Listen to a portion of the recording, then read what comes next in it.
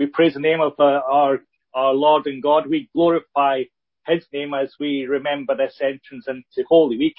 And remember as Jesus goes towards and sets his face towards the cross, where he goes to defeat the greatest enemy of sin and death. So we praise Jesus' name and we give thanks to him that he is our Lord and God. Before we have our reading, I just want to spend a short time in prayer. And I want to use a prayer written by Pete Gregg, and it's a prayer of yielding. And during this time of prayer, if you want to take this opportunity, there is a chat option on Zoom. I don't know how to use that. I think you click somewhere and it says more, and you can type things in. But if you've got people's permission to share regarding in prayer or other things, do put their name up so that we can see people that we can pray for, that we can be concerned for, that we can think about at this time as we pray as well. So let's pray. Let's come before God.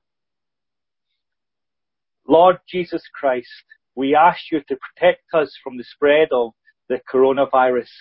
You are powerful and merciful. Let this be our prayer. Have mercy on me, my God. Have mercy on me, for in you I take refuge. I will take refuge in the shadow of your wings until the disaster has passed. Jehovah Shalom, Lord of peace, remember those living in coronavirus hotspots and those currently in isolation. May they know your presence in their isolation, your peace in their turmoil, and your patience in their waiting. Prince of Peace, you are powerful and merciful. Let this be their prayer. May your mercy come quickly to meet us, for we are in desperate need. Help us, God, our Saviour, for the glory of your name. God of all comfort and counsel, we pray for those who are grieving, reeling from the sudden loss of loved ones. May they find your fellowship in their suffering, your comfort in their loss, and your hope in their despair. We bring them before you now, those known to us who are vulnerable and scared, the frail, the sick, and the elderly.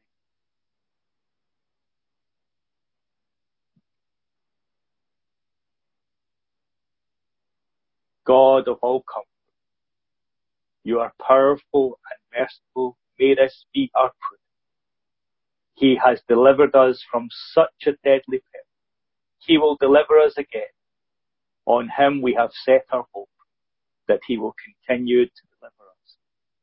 Jehovah Rapha, God who heals, we pray for all the medical professionals dealing daily with the intense pressures of this crisis. Grant them with resilience and weariness and discernment and diagnosis and compassion upon compassion as they care. We thank you for the army of researchers working steadily and quietly towards a cure. Give them clarity and serendipity and unexpected breakthroughs today. Would you rise above this present darkness as the Son of Righteousness with healing in your rays? May this be our prayer. Sovereign Lord, you have made the heavens and the earth by your great power and outstretched your arm. Nothing is too hard for you. And Father, we do especially remember those who are on our minds and our hearts at this time, those who are close to us, those who are within our fellowship and members and part of our church community also who are suffering at this time with coronavirus. Lord, we just bring especially to our prayers, we pray for Nair, Melania and the kids, Lord. We just pray for him. He's a consultant and I believe a surgeon at Derby Royal, and he's suffering with coronavirus at the moment, like many other people who are serving in the front line of the hospital. So we just pray for that family, Lord, and ask your blessing upon them, Lord, that you will bring full healing and restoration to Nair, that he will be able to return to his important work in our hospital and within our community. And Lord, we hold towards you all those who have passed away. We ask that you will give comfort to those who are grieving this time in the difficulties of saying goodbye. And we say together the Lord's Prayer. Our Father, who art in heaven, hallowed be thy name. Thy kingdom come. Thy will be done on earth as it is in heaven. Give us this day our daily bread, and forgive us our trespasses, as we forgive those who trespass against us, and deliver us from evil. For thine is the kingdom, the power, and the glory, forever and ever. Amen. Yours be the blessing, God, forever. Amen. So we're going to read, you'll see the reading on the screen before you, Matthew 21, verses 1 to 11. I'll be reading from the NRSV. The words may also be on the screen, I believe. So it's Jesus' triumphal entry into Jerusalem. When they had come near Jerusalem and had reached Bethphage at the Mount of Olives, Jesus sent 2 disciples, saying to them, "Go into the village ahead of you, and immediately you will find a donkey tied and a colt with her. Untie them and bring them to me. If anyone says anything to you, just say this: the Lord needs them, and he will send them immediately." This took place to fulfill what had been spoken through the prophet, saying, "Tell the daughter of Zion, look, your king is coming to you, humble and mounted on a donkey, and on a colt, the foal of a donkey." The disciples went and did as Jesus had directed them, and they brought the donkey and the colt and put their cloaks on them, and he sat on them. A very large crowd spread their cloaks on the road, and others cut branches from the trees and spread them on the road. The crowds that went ahead of him and that followed were shouting, "Hosanna to the Son of David. Blessed is the one who comes in the name of the Lord. Hosanna in the highest heaven." When he entered Jerusalem, the whole city was in turmoil, asking, "Who is this?" The crowds were saying, "This is the prophet Jesus from Nazareth in Galilee." Amen. I was going to have a quick drink of water before we have our sermon.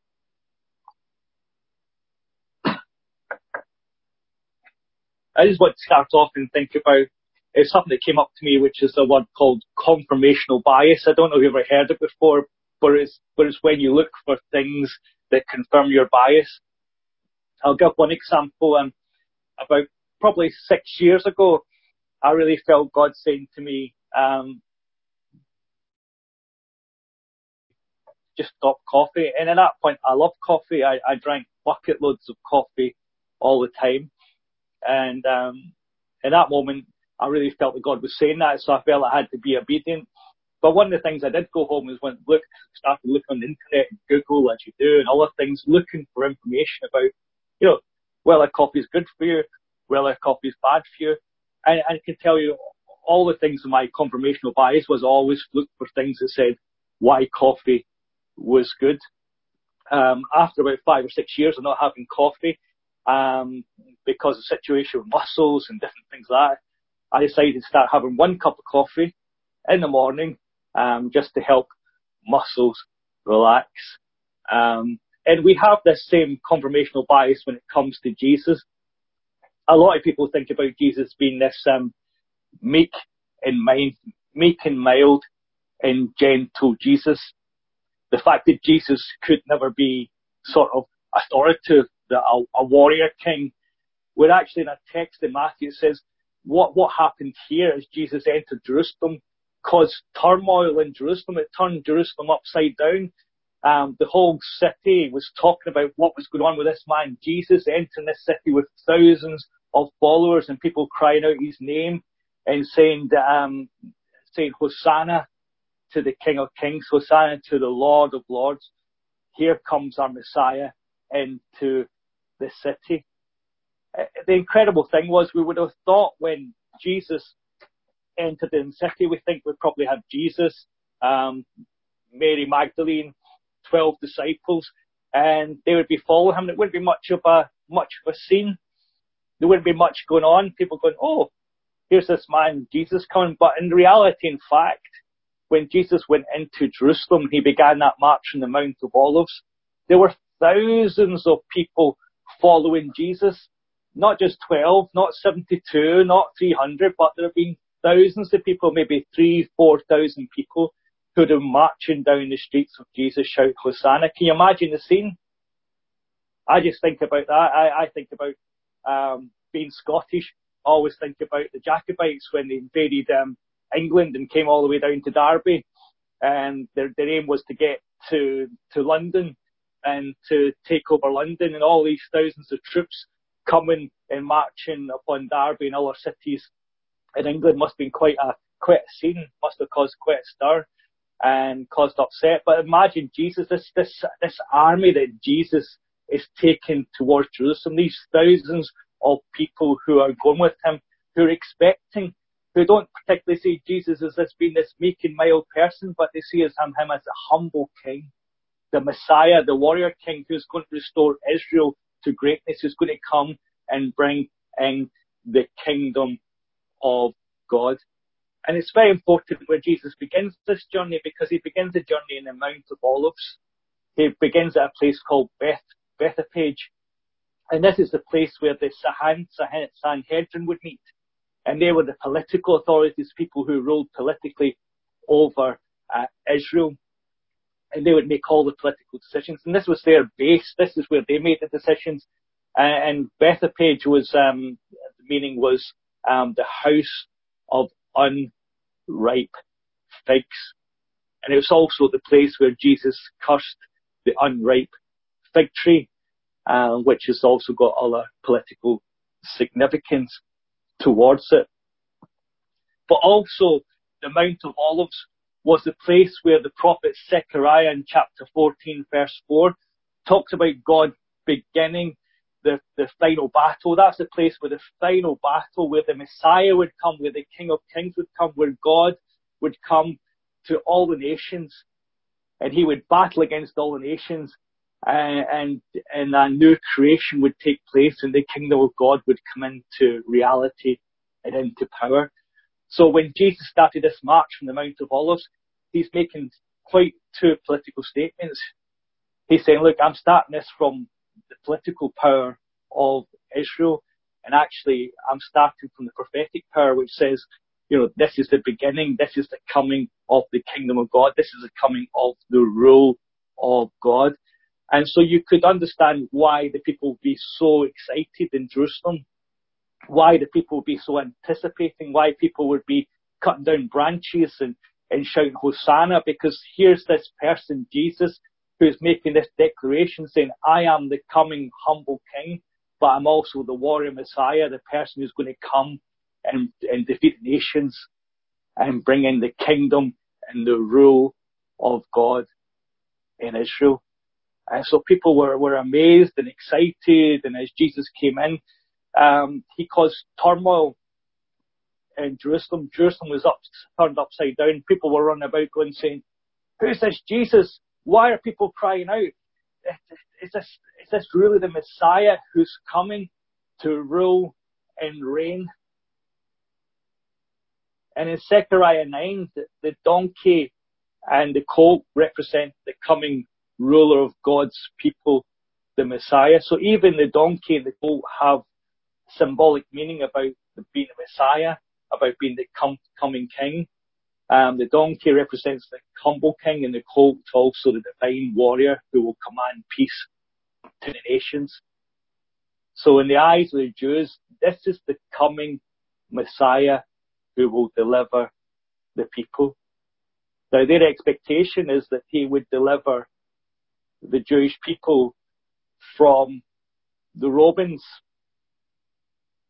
and restore the kingdom of Israel, and that God's rule and reign would come down, and God would sit his feet on Jerusalem and reign over all the nations. But as we know, Jesus' battle was not against flesh and blood. It was against principalities and powers. It was against death and sin. And so when Jesus was going there as Messiah, the warrior king. His battle was not against Romans or people or individuals or politicians or political ideas, but was to bring the kingdom of God in through defeating death and sin upon the cross. This was not an expectation that the Israelites might have had, but God, this was Jesus' plan to defeat sin and death upon the cross. And as we come into Holy Week, and as we go into Jerusalem, then and Good Friday and Easter Sunday, we start to get that picture of how Jesus is fighting another battle from the expectations of the people. And their cries go from Hosanna, Hosanna, to the one of crucify him. And the people were crying out, praise God and his Messiah. When they're crying out Hosanna, it was a cry of worship and adoration, but it was also a cry of deliverance. It was about saying, God is going to deliver us. God is going to, and is going to set us free. God has a hope for our future. And this cry from Hosanna is taken from Psalm 118, verses 25 to 26, which says, the Lord save us, the Lord grant us success. Blessed is he who comes in the name of the Lord. From the house of the Lord we bless you. So although they're worshipping Hosanna, praise the name of the Lord, praise God, Hosanna in the highest, there's this sense of this is the one who will come and save us. This is the one who will deliver us. This is the one who will set us free. And so the Jews were crying out, praise God and his Messiah, we are saved. Save us, we beseech you, O Lord. Lord, we beseech you, give us success. Blessed is the one who comes in the name of the Lord. The cry of the people is about deliverance. And I don't know what you, but I think that cry of Hosanna has so much significance today, isn't it? I think we're living in a time where we need deliverance, where we need hope for a future. We need to see the end of this virus. We need to see God's hands move, the move of professionals to bring an end to this virus, that social isolation will bring victory over this virus, which seems to want to bring so much death and decay. But in the middle of the death figures, we also give thanks for the amount of people who have recovered, the amount of people who have been saved, the amount of people who have been delivered from the potential of death because of the wonderful facilities, NHS, the things that we have in this country that we're so blessed to have. And so there's many ways in which we should cry, Hosanna, God, you are delivering us. God, you are bringing victory. God, you are giving us a hope for the future. And it's something that we can share with our neighbours and our friends to say, this won't be forever. Victory will come. There will be hope. And just as God said to us, this life of sin and suffering and difficulty will not be forever because Jesus has come. He is the Messiah. He is the warrior king. He has come to win the battle over sin and death, and he has won that victory. He has crushed Satan under his feet. And the separation that was between us and God is no more. And we can stand in relationship, in friendship to God, and God calls us his beloved children. God calls us a child of God and says, your future is with me, your hope is with me, your deliverance is with me. Isn't that amazing?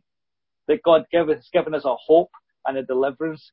He has given us a future. His plan is to prosper us and bless us with his presence, with a relationship with our Father in heaven, and to know his comfort. And so as Christians, in the midst of despair and difficulty, we know what it is to live in hope, don't we? We know what it means to live in hope. Isolation isn't just a problem that's being caused by coronavirus. We know as Christians and through our work in the church that isolation's always been with us. There's always been a problem. Death has always been with us. Disease, sickness and illness has always been with us. But there is a hope to isolation. There is a hope to death. There is a hope to suffering and disease, and that his name is Jesus Christ, for he has delivered us. And this is a time to celebrate and to give thanks to God for the amazing things that we're seeing and what we're learning about ourselves as Christians, as a society, about how important our social structures are. Many of these social structures like NHS, education, all these things were put in place by Christians 200, 300 years ago, and how vital they are to our society. That the majority, the large amount of people who volunteer in a society are Christians. And it's great to see that the wider society are coming together and deciding to volunteer and to show actually the NHS is so important to us. Our education system is so important for us. We can't take it for granted. That caring for each other is so important for us. That loving our neighbour and being there for our neighbours and our friends is so important for us. To look after the isolated is so important. These are things that we're learning through this disaster, through this challenge and this difficulty. And that the one thing we can do, we can either live in fear and be crushed by this virus and run away from it and try to hide from it and try to be in despair, or we can try to grow and learn in the midst of this difficult time, and from that growth that we can change and be different, have different behaviour and different attitudes. And my prayer is that our society will have a different attitude after this crisis. There'll be a change in understanding that, as we see, nearly a million people volunteer for the NHS and other services, their time, their efforts to go and help the vulnerable, the isolated, the weakest in our society. Isn't that amazing? It's incredible to see these people rise up. And as a church, we want to be part of that and to encourage that, because that's what we're about as church. That's what Jesus Christ is about. That's what he came to do, was to defeat these things in the society. To see the homeless housed. Isn't it amazing that in one moment all the people who were homeless in our city are all of a sudden accommodated? It's incredible that they're in a Holiday Inn now and actually being cared for and looked after in an incredible way. The weakest are sheltered, protected and provided food. And the NHS and other services are valued and seen as a national treasure we depend on.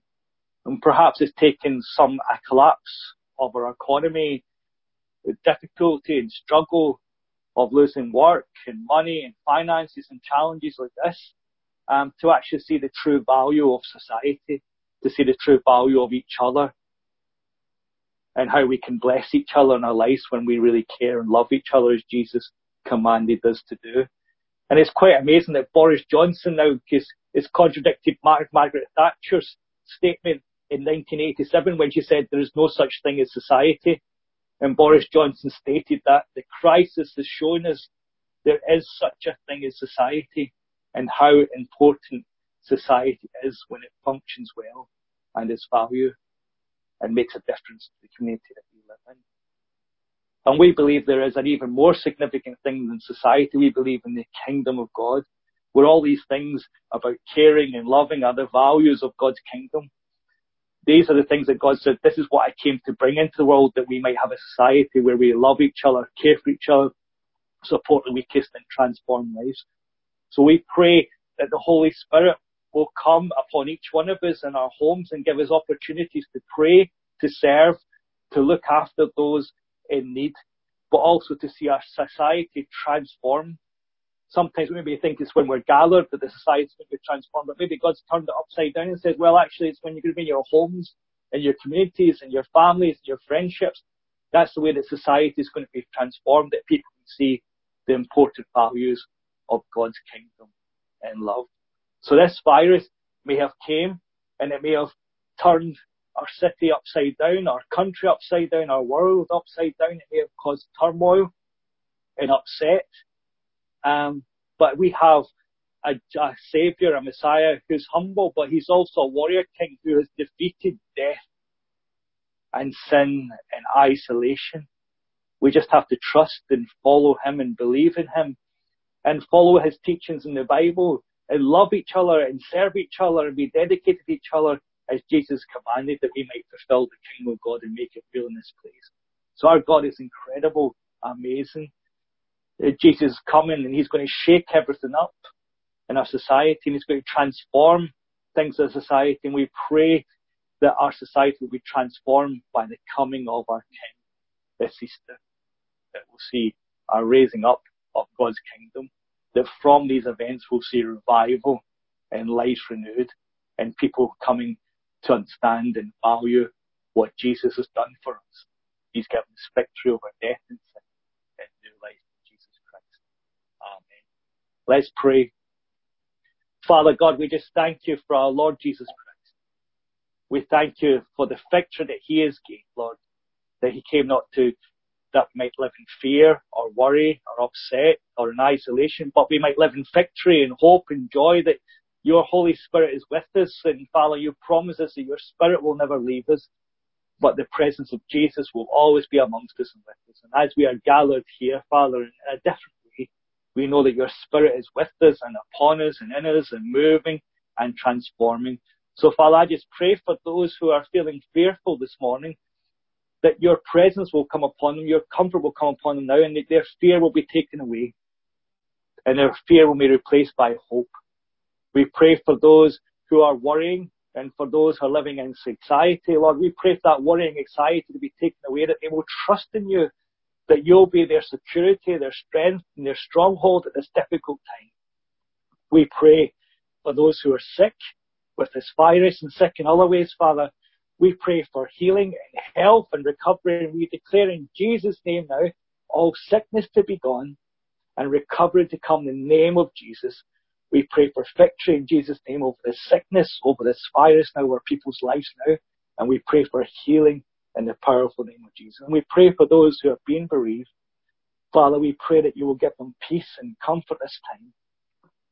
Lord, it's such a strange time in which people cannot say goodbye to their loved ones in the usual way. So we pray for your deliverance, and we pray that you will give them peace and comfort. And Father, we pray for the coming days. And Lord, we pray that the amount of deaths that the news is predicting will be reduced. And Lord, we'll see an end to this curve, and we'll see a reduction in death, and we'll see a return to life and life in its full through Jesus Christ our Lord. Lord, give strength and power and energy to all those who are serving the NHS and the police force, and bus drivers, all those who are still keeping our essential services going. Lord, protect them from this virus, and Lord, and help them to be safe